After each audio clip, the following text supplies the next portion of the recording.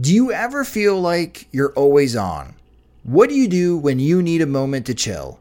How do you like to hit the reset button to get ready for what's next? These days, everything is go, go, go. It's nothing but nonstop hustle all the time, with working from home and trying to stay in touch with friends and family, a million pressing social issues, and an expectation to always be on 24/7. Sometimes you just need a moment to turn off and hit reset.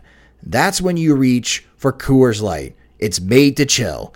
My moment to chill is watching baseball, especially when the White Sox are on.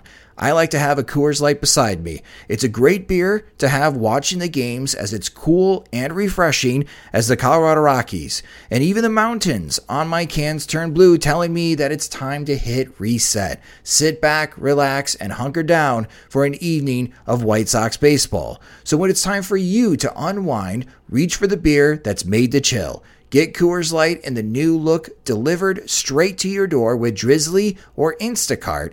Must be 21 years or older to enjoy. Coors Brewing Company, Golden, Colorado. And as always, celebrate responsibly. Come celebrate Lowe's first annual Spring Fest and give your lawn the look it deserves. With 5 bags of premium mulch for $10 or 3 19.3-ounce Bonnie vegetables and herbs for $9. Spring Fest, a festival of fun and savings for your garden and total home, in-store or online. Lowe's, home to any budget, home to any possibility. Offers valid through 4/21 while supplies last. In-store only. Selection varies by location. U.S. only, excluding Alaska and Hawaii. Let's go on out to the Sox machine. Our guy, Josh Nelson, nice enough to join us. Josh, how are you tonight? I am doing well. Thank you guys for having me on again. Well, no problem. Our pleasure. Your thoughts about Ronaldo Lopez saying we look like clowns out there? Yeah, it took me back a little bit, just because when we have heard frustration this season from the clubhouse, it first started with Jose Abreu, and totally understand. All he's known ever since signing with the White Sox is losing. And then James Shields voices his frustration. This is a veteran that has been part of contending teams, and I'm sure he's tired of losing, and he may want to be traded to a contender. But this time it's different. It's one of the young guns, one of the guys that the White Sox are hoping will be a major contributor when they're going to be good again with Ronaldo Lopez. And stating that the team played like clowns, Ronaldo's not wrong. I'm not going to argue with him on that point. But the fact that he did point the finger at himself, I think is a good sign. I think that's a little bit of maybe Jose Abreu rubbing off on the young guys, that it is okay to criticize the team, but also remember that you are a big contributor to that team, and as a starting pitcher for that game, you're the one that's throwing the ball. And if you're throwing meatballs in the strike zone against Jose Ramirez and he takes you deep, you also have to put the blame on yourself. So I thought it was a little bit of breath of fresh air, because a lot of the quotes that you hear from the clubhouse are starting to get routine with the Chicago White Sox. It's part of the grind. We know this is a rebuilding year. You're going to have losses like this. You're going to have struggles like this. It's all about the learning process. No, it's nice to hear from the young guys, because they're trying to win. Right. And while the fans in the front office and everybody around Major League Baseball knows that the White Sox are rebuilding, a.k.a. tanking, this year, and everything that goes along with that. These 25 guys on the team and some of these young players are part of the White Sox foundation to hopefully have winning seasons in the near future. And if they're getting frustrated right now with the way that the team has been playing, I take it as that's a good sign that they understand that they're not playing well and they want to fix the issues and try to get better. And hopefully we do see some progress in the second half of this season. I appreciate, Josh Nelson, the Ronaldo Lopez's accountability. That is noble. But I will say, I do think as a White Sox fan, I am fearful that other White Sox fans might be in for a rude awakening at some point when the luck doesn't quite go his way. Because look, his strikeout rate is not that of an elite pitcher. And while he's been, a bit of a bright spot before today's outing, I do fear that regression is coming, and ultimately Ronaldo Lopez still needs to strike out batters at a much higher rate before we can really say he's a clear-cut number 2 or 3 man in this rotation when they are a winning ball club. Yeah, absolutely. You are absolutely right. He does have to focus on getting more swings and misses. And he's going to have games where he does have the horseshoe on his side, and there's going to be a lot of hard contact against him, and he's going to get lucky, and it's going to be hit right at outfielders, or they're just going to keep the ball on the ground, and it's going to look very impressive, where he goes 6 innings, 7 innings, and only allows 2 runs. And then he's going to have starts like today, where he gets blown out real early, and things stumble out of control. With Lopez, at least we've seen good starts this year from him. I think what helps paint the picture on Reynaldo Lopez's 2018 is when you do compare him to Lucas Giolito, because Giolito hasn't been anywhere near as successful as Reynaldo Lopez. When regression does hit Reynaldo Lopez, how bad is that going to look? I'm not quite sure yet. But I think with the velocity and just his overall stuff, there's more for Don Cooper to work with to make adjustments where Lopez can consistently put together good starts, maybe put a strain of quality starts together, reaching more the 7th inning, pitching past the 6th inning, only allowing 3 runs or fewer, than Lucas Giolito, where right now Lucas Giolito is sometimes getting an increase in velocity, but Giolito's sitting at 91, 92, and he's trying to fool hitters right now with his breaking and off-speed stuff.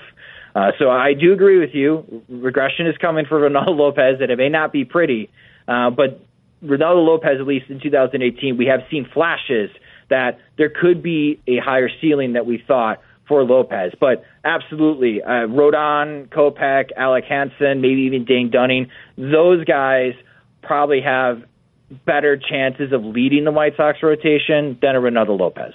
You know, Josh, and we're talking with Josh Nelson from Sox Machine, talking some White Sox baseball.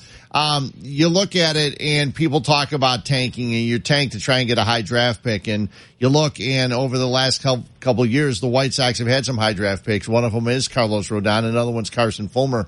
When you draft guys 4th and 5th and stuff like that, they're supposed to be studs. They're supposed to be number one guys. The Cubs went the other way. They drafted position players and not pitchers. They have no pitchers really in their system now. The White Sox have a bunch of them, and I'm still thinking Dane Dunning probably, when it all is said and done, could be one of the best ones. Probably the best guy that they got in that deal with Giolito and Lopez. We'll never know. It's good. Well, we hopefully will know eventually.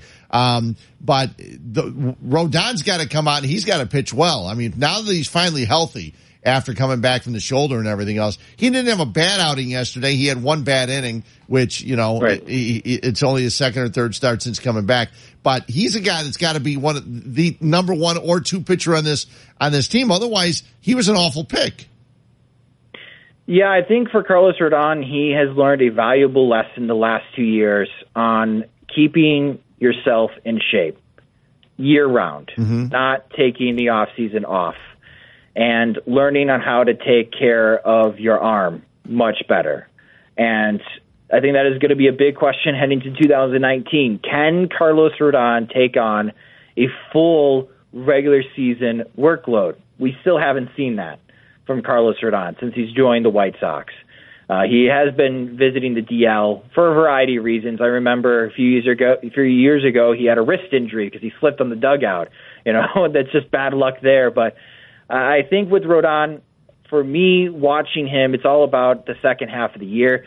Historically, in his career, if you look at his August numbers, he always does well in August. I'm not sure what it is about the month of August, but Carlos Rodon flips the switch in the month of August. Doesn't matter who the opponent is, and he just flashes brilliance that made White Sox fans really hopeful when Chris Sale and Jose Quintana was around. Like, all right, they got a great 3-headed monster here. But you're right, Fred, especially for 2019 and 2020. If the White Sox are going to start surprising around the league and they're going to start building into becoming a contender, it is going to be Carlos Rodon that is going to be the ace of the staff, because he has the best stuff and he has the best mechanics and he's been there and he has the most experience out of the starting rotation. So for the second half, what I'm paying attention to is how consistently can Carlos Rodon get to the 7th inning in his starts? Can he take the ball every 5th day? And can he still maintain the level of quality that we've been expecting to see from Carlos Rodon when he has been healthy the last couple of years? If he can finish this year strong, having a sub-4 ERA, 2-to-1 strikeout to walk ratio, and he feels strong heading into the offseason and now understanding what he needs to do to be ready to go and out of the gate and be able to throw in spring training, Fred, in 2019. I think that is great signs for not only Carlos Rodon, but for the White Sox. But if he can't do any of that, then yeah, for all those White Sox fans that are hopeful, oh, maybe 2019 we can strike. No. Yeah. You can shelf that. A lot will be riding on how healthy Carlos Rodon is. So let's see how the second half goes for him.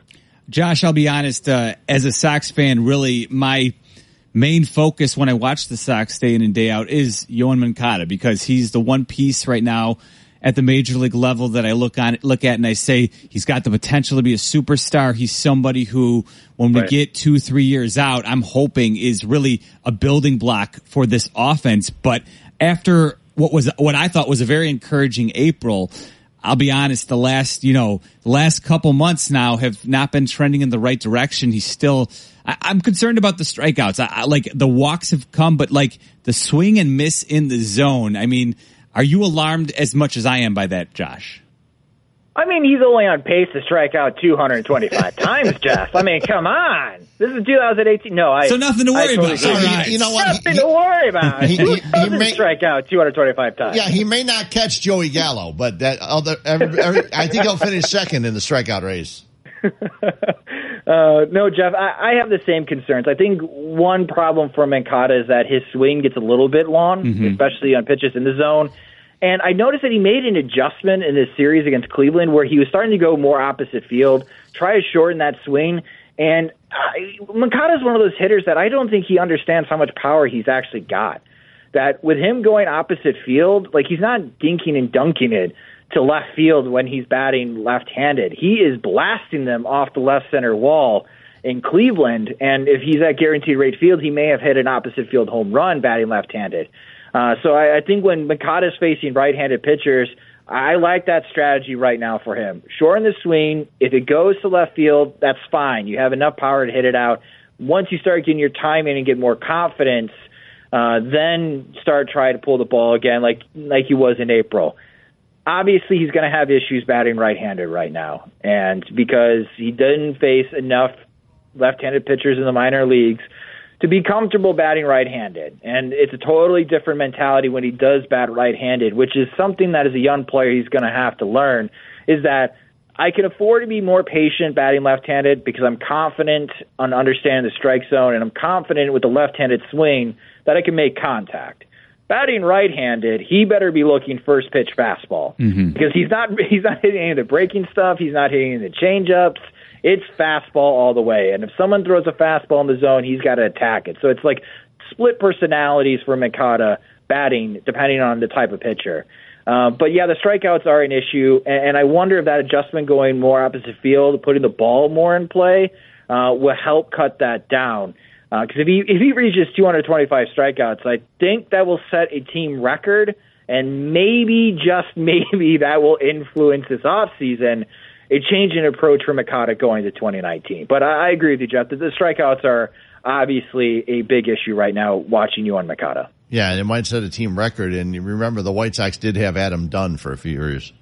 So yeah, if it wasn't for Ozzie Guillen mercifully benching Adam Dunn in September, it would have been Dunn's record for sure. You know, one of my biggest problems, and last year I wasn't on the bandwagon saying bring Moncada up, but Rick Hahn told everybody he had nothing left to prove in the minors, so they brought him up. And I was encouraged by the way he played second base. He looks disinterested at second base now. I don't know what the problem is. The error he made today in the first inning was brutal. He just doesn't look, I don't know. He doesn't look ready to play. Now, again, body language can trick some people sometimes. It's a lot better. It's a lot easier to look good when you're doing everything right. But he just does not look like he's ready to play. I don't know if there's something else bothering him. But at the plate also, there are times he takes some swings that are just brutal. And I thought Ricky Renteria stepping out saying that the umpires are calling some questionable calls against him. They are, but you know what? He's got to get used to that. You know, until they decide to use computerized strike zones, that's going to happen with different umpires. I'm more concerned about his mental attitude, I think, right now than his physical stuff. Yeah, I can imagine that the struggles are getting to him. On defense, one of the things that I'm wondering is if the struggles at the plate are carrying over into the field. A popular thing that I would hear when I used to play baseball, and I think everybody heard when being coached from Little League all the way high school, and for some of who play college, is don't bring the bat out to the field. Right. Try to make that switch coming out of the dugout. If you have a bad plate appearance, it's fine. Make a great play on defense, because oftentimes if you make a great play on defense, it just seems like you make a great at bat. You get a base hit the next time. It's just that confidence boost for everyone to play at a better level. And I do wonder defensively if that's part of it. And yeah, it's been shaky. Not going to lie. I mean, he leads the league now for second baseman in errors made, and these errors just seem to be with the glove, where he doesn't look like he's got soft hands, or he's rushing himself. Yeah. Like he doesn't feel he doesn't have as much time that he really does. So I think that's on Joe McEwing, the bench coach for the White Sox, who often works with the White Sox infielders to improve the defense, just to help Mikata calm down and try to help him slow down the game. Because it just appears defensively that Mikata is moving too fast, and he's got more time to make the play. And, I bet that if he gets hot again offensively, the defense will improve. That would be nice. Yeah. Hopefully. Yeah, that would be nice. Josh, we appreciate you jumping on for a few minutes. Hopefully we'll have you on when they actually all start doing some good things. Yes, that would be terrific. Fred, Jeff, thank you guys so much. Yeah, before 2020. Hopefully soon. That's the plan. Thanks, Josh. Yeah, thank you guys. Josh Nelson from Sox Machine. We come back, we're going to hear about... When you rely on the internet for everything, you need speed that can handle anything. And now, Xfinity delivers Wi-Fi speed faster than a gig. Check out our amazing offers on internet and learn about the latest breakthrough from Xfinity. Wi-Fi speed faster than a gig. That's more than enough speed to power all your devices and then some. Go online, call 1-800-XFINITY, or visit a store today to learn more. Restrictions apply. Gig Wi-Fi requires gig speed and compatible X5 gateway. Actual speeds vary and not guaranteed.